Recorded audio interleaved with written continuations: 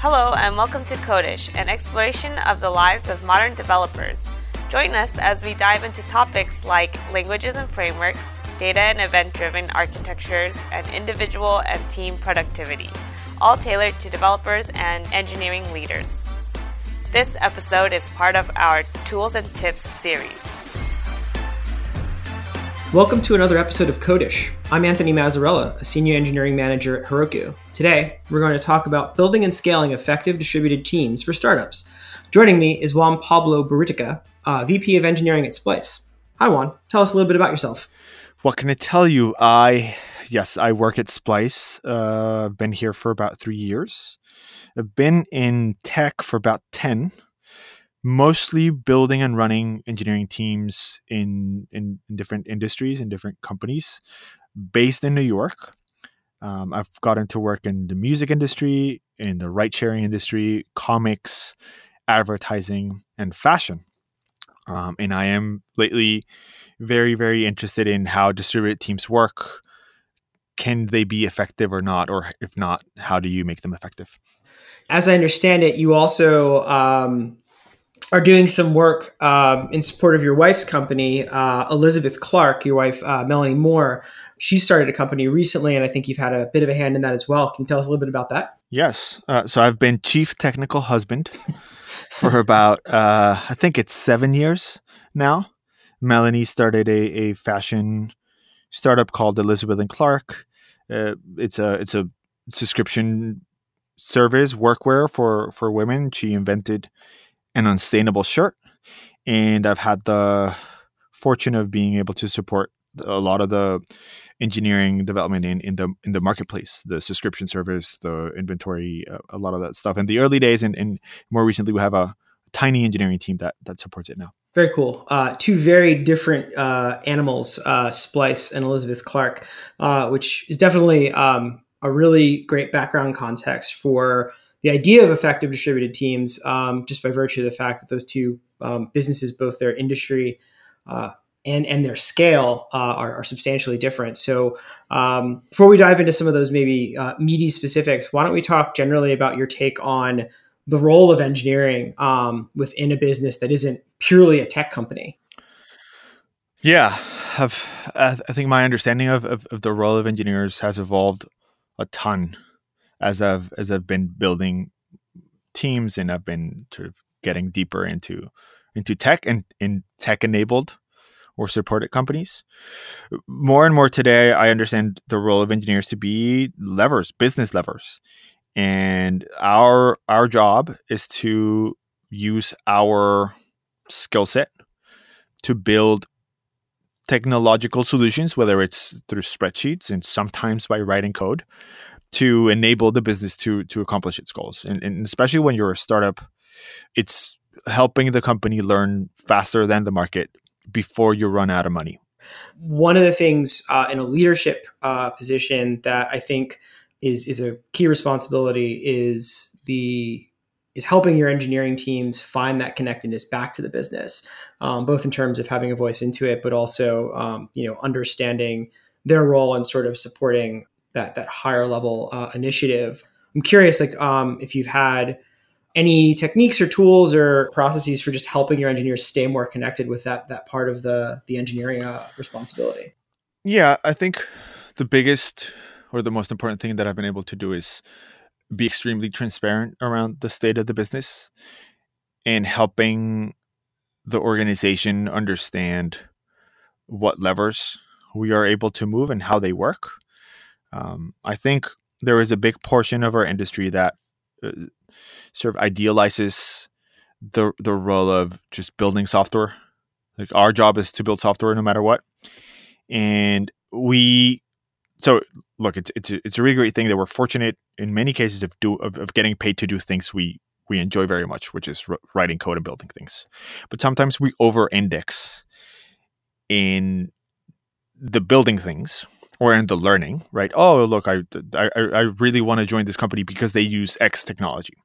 Yeah. Not because they're building X or they're driving. I just like working with X, and it doesn't matter. I'll do whatever. I just want to do this.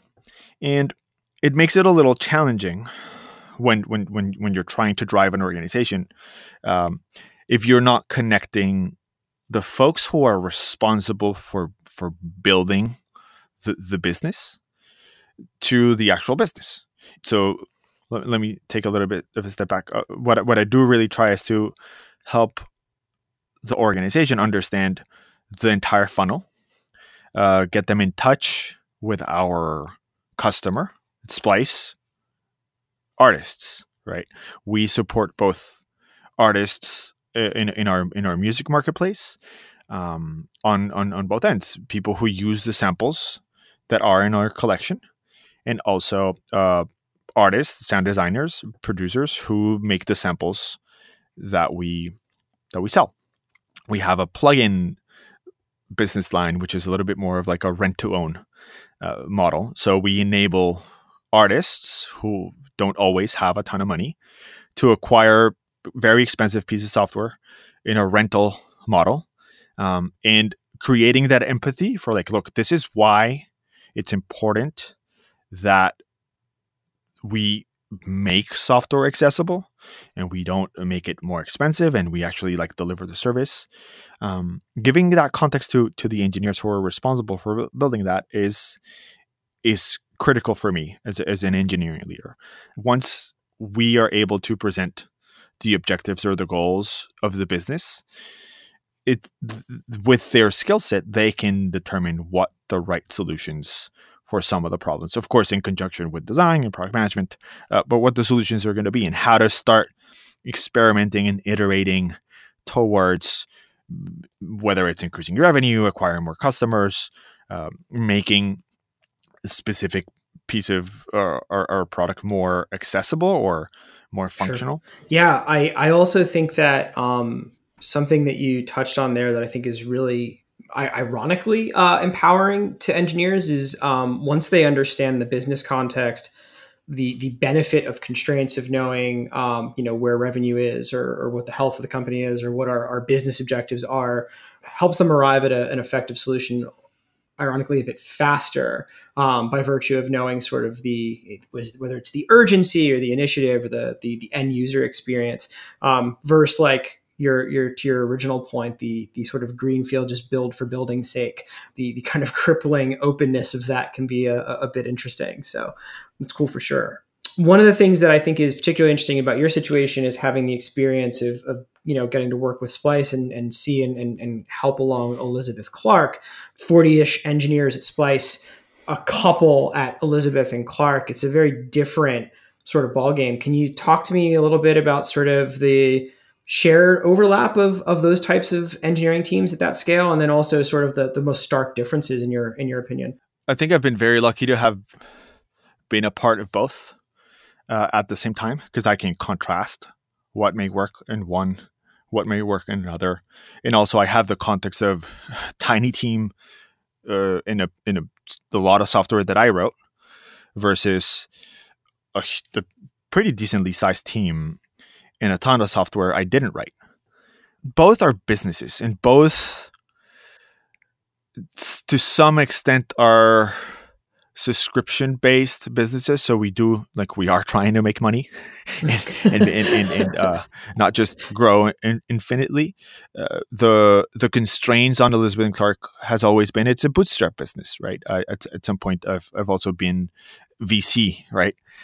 Whereas Splice has raised a significant amount of money for the purpose of growth and for the purpose of grabbing a market much, much faster. The key learning has been how the delivery pipeline has such a big impact in making the team effective, right? When you are a one-person team, and when I was writing the first version of Elizabeth Clark, we had to ship the first version of Elizabeth Clark. I think it was in 3 weeks. We had a launch. Melanie had some challenges with her original development sort of outsourcing team. And so I doubled down on automation for our entire platform. And I doubled down on domain-driven design for designing our software or our business on top of the software, and then optimizing the delivery pipeline. So it really had to make sure that we were continuously delivering, that automation was was running, and the CI/CD had to work really well. Splice is at a different scale, and I got a chance to take something that worked for 5 people, but then when we grew, it broke down. Right, we had a staging environment that was a single staging environment that a lot of the things that we had to test on were there, and when multiple people start sharing a staging environment, which is like an extension of their development environment, people start stepping on each other's toes and like, look, staging is blocked. You can't really ship anything. We're testing this. It starts sort of at scale. These little paper cuts are a lot more noticeable. On one end, to ensure that the tool engineers who right now work at Elizabeth & Clark are extremely effective, we continue to invest on those tools in different ways. And in Splice, we do the same thing. We have a production engineering team that continuously invests in their primary goal is to drive cycle time down. Whereas in Elizabeth & Clark, we have Heroku, right? And this is not a sponsored plug. We have built the least amount of software ourselves and effectively outsourced many of these things to other companies and would rather pay them that use our own money or at least our own time to build things that are already built. So we use Circle CI, we use Heroku, we use our database, our primary store is on Compose. There's a lot of software as a service that we use because we cannot afford engineers to do that. At Splice we can, and it is a lot more effective, and it is a lot more so the return on investment is also much better. So I've been able to contrast these two patterns and recognize that neither of them are better. They're different, and in some cases work depending on the context. One of the things that you that we touched on earlier, obviously, is the notion of distributed teams. So you've got 40 or so at Splice, you have a handful at Elizabeth & Clark, and that's another sort of let's say around the effectiveness of a team, a factor for sure, both in terms of your ability to effectively hire, build, and scale an engineering team, but then also in enabling different modes of work for them. So I'm kind of curious for both sides, both Splice and Elizabeth & Clark. What's your experience been with like the role of locality and remoteness and how that's played out for both of those organizations? So I've been fortunate enough to have built or run teams with a distributed component for the majority of my management careers for about 8 years. Awesome. I've been working with distributed teams. It got to a point where I sort of like was enlightened by the fact, okay, look, I have one person who is not in the office. We're a distributed team. That's it. We have to act like it.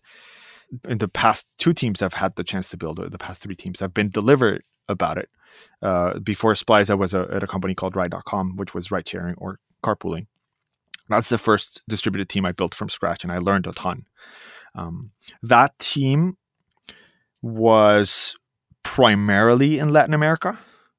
Then the second sort of major region was North America, and we had a few people across other time zones in Europe and in other places. And the first learning there was, for me, constraints and time zone as you are scaling is a big challenge in some cases. So I started constraining at least an overlap. Why? Because I don't like getting into people's lives, and no matter what. If you have a really broad time zone overlap, some like business is going to come in the way, and someone's dinner is going to be affected, or someone's taking their child to school and they're going to get a call. And I don't like that. So at Splice, we have constrained the first version or the first phase of our team to time zones. So people who live within 3 hours of New York. So the majority of the Splice organization is in North America, the United States. There's a few folks in Colombia.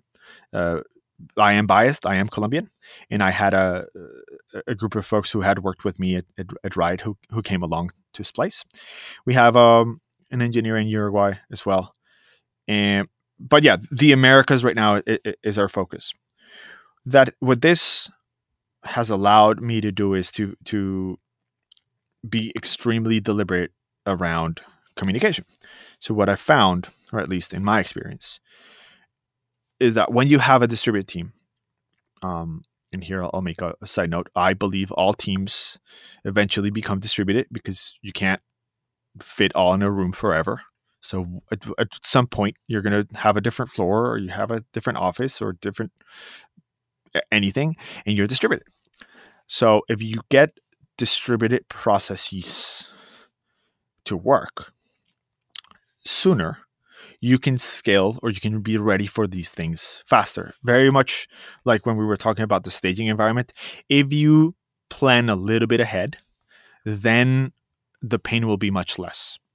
What we've done at Splice, and to like a minor degree at Elizabeth Clark, is there's very specific channels, or channels, and I don't mean them by chat channels, but like mediums or media by which we communicate.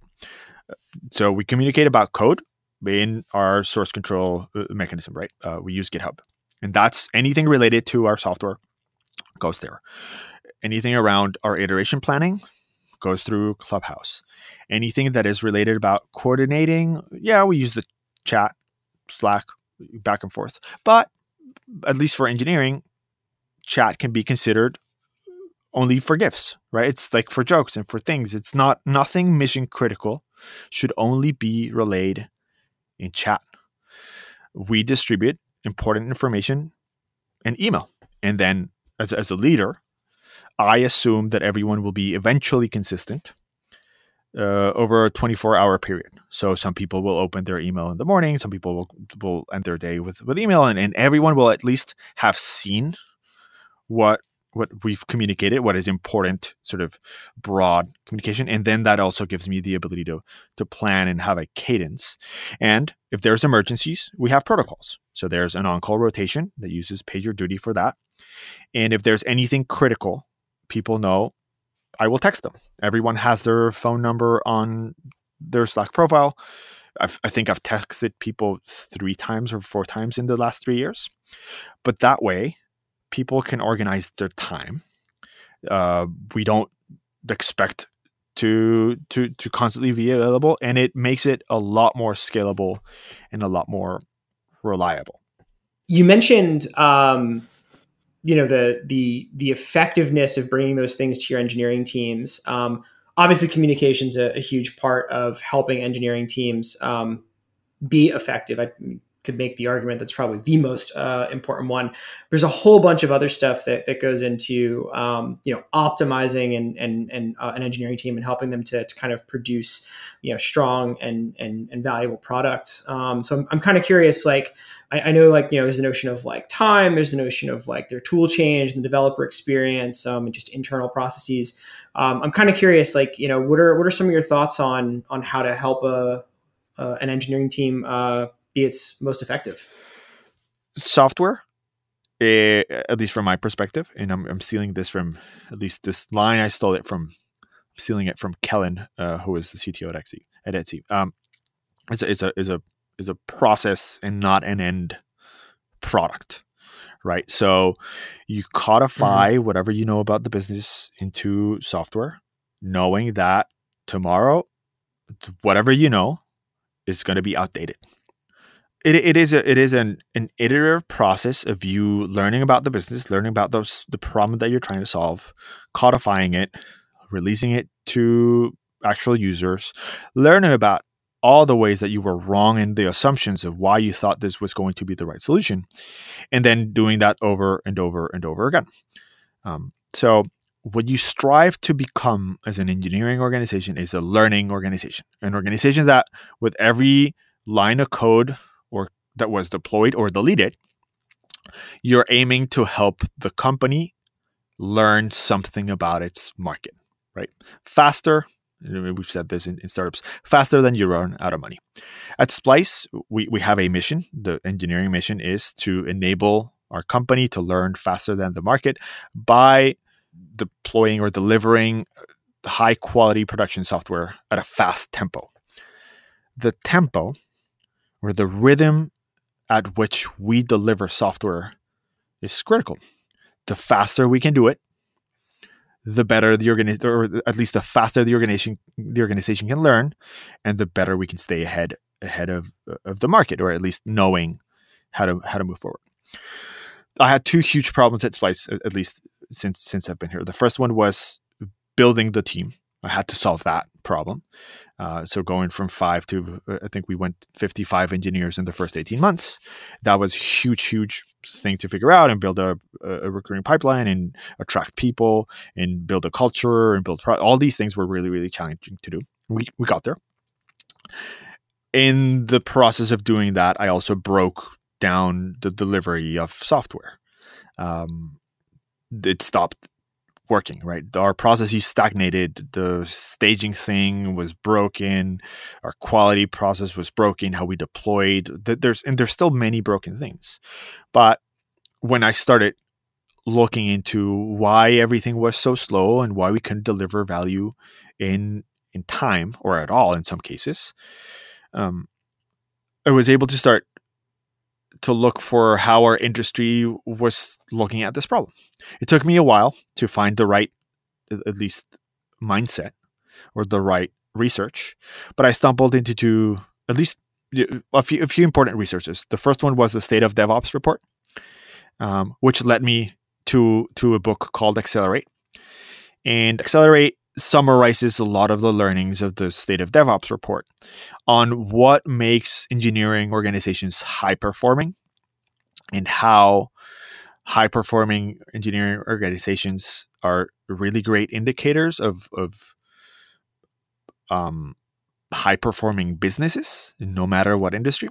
And then they break down 20 capabilities that you should strive to get in your organization in order to become a high-performing organization. They also outline metrics that they found were really good indicators of whether an organization was high-performing or not, which is cycle time, mean time to restore. So cycle time is the time it takes you to get software out of customers. You can measure it from, at least at Splice, we measure it from the first commit of an engineer to when that pull request was merged, because then we assume that pull request is automatically deployed behind a feature flag or something. So it's already out to some customers. Mean time to restore, or how long it takes you to recover from an outage in production. Change fail rate, or how often you're introducing errors or defects into your software. And deploy frequency, how often you're deploying software into production. Those 4 metrics, at least the top 3, so cycle time, mean time to restore, and deploy frequency, helped us at Splice start thinking in a very scientific manner about our own delivery practice. And we were able to understand, look, engineering delivery is our own responsibility. How fast we can get software out of customers is something that we have a lot of, 100% ownership on, but also the ability to have impact through whether we speed up code reviews, we deploy in smaller batches, we break down features smaller, we reduce a lot of the perhaps bureaucracy and how do you get some stuff out. You decentralize staging, right? One of the coolest things we did was we created feature branches. It's every PR gets deployed at least into S3. We use a single page app, so it can be deployed into S3, and you have infinite staging environments, right? And that unlocked a huge part. I think we've reduced, when we started doing this work, which was a year and a half ago almost, our cycle time was on average 200 hours. It took us 200 hours to get a code out to customers. Right now, I believe we're on an average of 40 hours. So this was done by deliberately setting metrics, setting a baseline, measuring, and understanding, okay, look, what can we move? And those solutions came from engineers. Right. Look, here's the direction. How can we drive this down? what ideas do you have? And everyone started little by little contributing to, oh, we should not do so many reviews per person. Okay, let's watch what impact that has on the quality of our code. But there's all these ideas that started coming together. We built a production engineering team dedicated to watching and driving cycle time down. And it had a huge impact on how we can deliver business value faster. Yeah, and I mean, 200 to 40 hours is a tremendous reduction in the amount of time it takes you to get, from first line of code out to customers. I think one of the things I'd be curious hearing a little bit more about is how, at an engineering organization like Splice, where you've got 40 plus engineers, versus Elizabeth and Clark, where you've got just a handful. Is there any like obvious sort of like difference in scope or ability to tackle that sort of stuff? Or is there a different way that maybe you seek out some of these optimizations or approach helping your engineers kind of find which optimizations make sense? Yeah. So the resources available in the two different companies are different. And by resources, I do not mean people. Resources, I mean money and time, right? We have a significantly different, like a order or two orders of magnitude difference in the two companies. So the way to approach the problem has always been different, even though I wasn't so conscious about the importance of the delivery pipeline and processes when I started to set up Elizabeth and Clark. I was a little bit more experienced, let's say, when I joined Splice, but Splice had already 3 years of many, many, many experiments built up. As a startup, Splice was for 3 years, I think it was 14, 15 employees tops. That there was a cap on people that we were willing to be, because we were in survival mode. We need to find a product that sticks. Splice, Elizabeth and Clark was in a similar position, but we had not raised any money. So the agreement that I did have with Melanie was we went out to market. We are going to keep the site surviving, but we are going to spend some time and invest in our infrastructure and in our architecture, so that then we can scale much better. The first year I built the site and I built a bunch of stuff, and then with Simon, who I hired in Colombia, he came in and he helped me rewrite the site and put and take over some of the stuff that I had already put in place of our delivery pipeline and make it better. Here it just took a while. Rewriting our site took almost a year. And while Melanie could focus on delivering and improving her product and improving many things of like the shirts and launching a couple of Kickstarters and stuff, we couldn't really iterate on the website for a while. And this was just a technical debt repayment. We couldn't do parallel tracks for a while.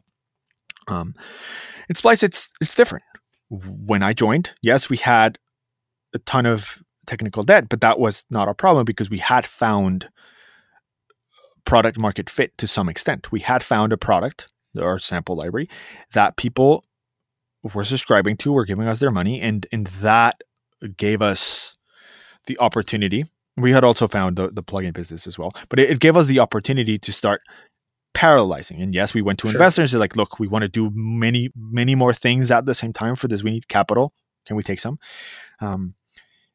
And what I get is a lot more engineering time to invest in paying down many, many of the decisions that we had to make in the past because we had less information, but those were the right decisions at the time, right? And when you were 5 engineers and trying to build all this stuff in a couple of weeks and just ship it out and see what happens, you will make the decisions you'll need to make with whatever tools you have, hoping that when you have money and when you survive, then someone else is going to come in and clean it up. And we've upgraded our search infrastructure. We've upgraded our entire infrastructure. We've upgraded our payments system. We've upgraded our desktop application. We've relaunched our mobile app. It's like we have had at least 6 or 7 successful migration projects because we have had the space to to do so and to think so, right? We're not a huge team either, but we've been very deliberate around and very strategic around which bets we take to move the business forward into the future. So there's a big difference in the resourcing, right? How you use time. At Splice, let's say that, for example, an hour of engineering costs the company $100 an hour.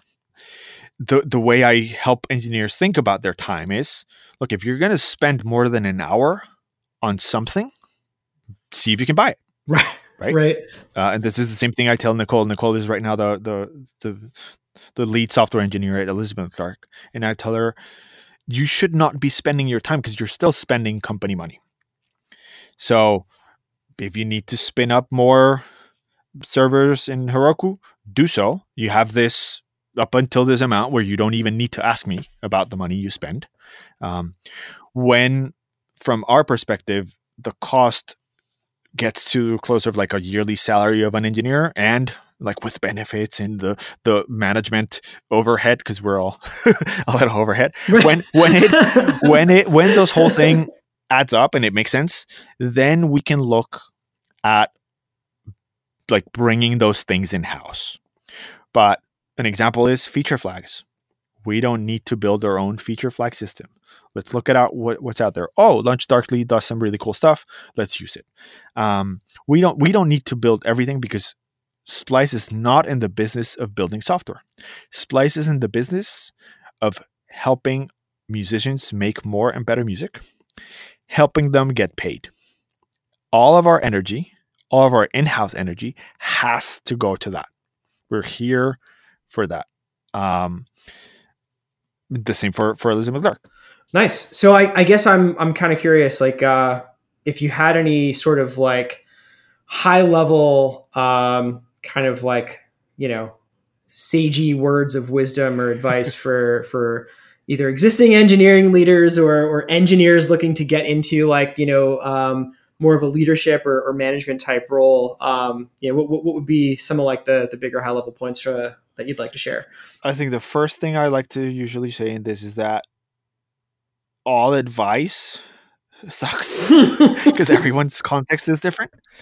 The advice I'd even give myself as the chief technical husband versus the VP of engineering of a venture-backed startup is completely different. So just anything I say and anything you read about leadership or management, contextualize, try to understand what context this worked at. Even like, look, I am an immigrant man, and who is a little punk, so doesn't care about who he pisses off. And that has enabled me to be a certain kind of leader, right? This may not work for other people. So it applies to engineering advice as well. What works for Google or Amazon or Netflix does not work for your 5-person startup. Yes, chaos engineering is a wonderful idea. The idea of having a robot going around tearing everything down is wonderful. But maybe in the first 6 months when you have 0 users, you shouldn't spend your time there. Contextualize it, because as you progress, as your company progresses, as you reach milestones, you will sort of earn the privilege of investing in learning about other more interesting problems once you have a business that is solid. The advice that I would like to give all engineers is aim to learn as much of the business as much as you try to learn in like engineering, right? If you spend 3 hours learning about the latest front-end framework, spend 3 hours understanding what is cost of acquisition, what its relationship to lifetime value is, why its ratio is important, how you can drive higher or lower cost of acquisition in a business when it's like with growth marketing or organic search. If you are at a startup that's trying to build a business and you know a lot more about React hooks than how your business acquires customers, then you're not really being there for your company, because you really do not have the foundations to solve the problems for the business that you're trying to support. So that would be my advice, whether you're a manager or an engineer. And being an engineer who really understands the business gives you superpowers. Could not agree more on that front, for sure. Awesome. Well, I think that's, I mean, I could probably carry this conversation for another real long time, to be honest with you. But we should probably give you some of yours back. So I really appreciate your time, Juan. This was a super fun stretch of time to spend with you. Anthony, thank you very much for having me. If people are interested in following my stupid tweets, they can find me on Twitter at Buritica, BURITICA. I'm sorry in advance, though. I do say a lot of stuff. Awesome. Thanks, Juan. Thanks for joining us for this episode of the Codish podcast. Codish is produced by Heroku, the easiest way to deploy, manage, and scale your applications in the cloud. If you'd like to learn more about Codish or any of Heroku's podcasts, please visit heroku.com/podcasts.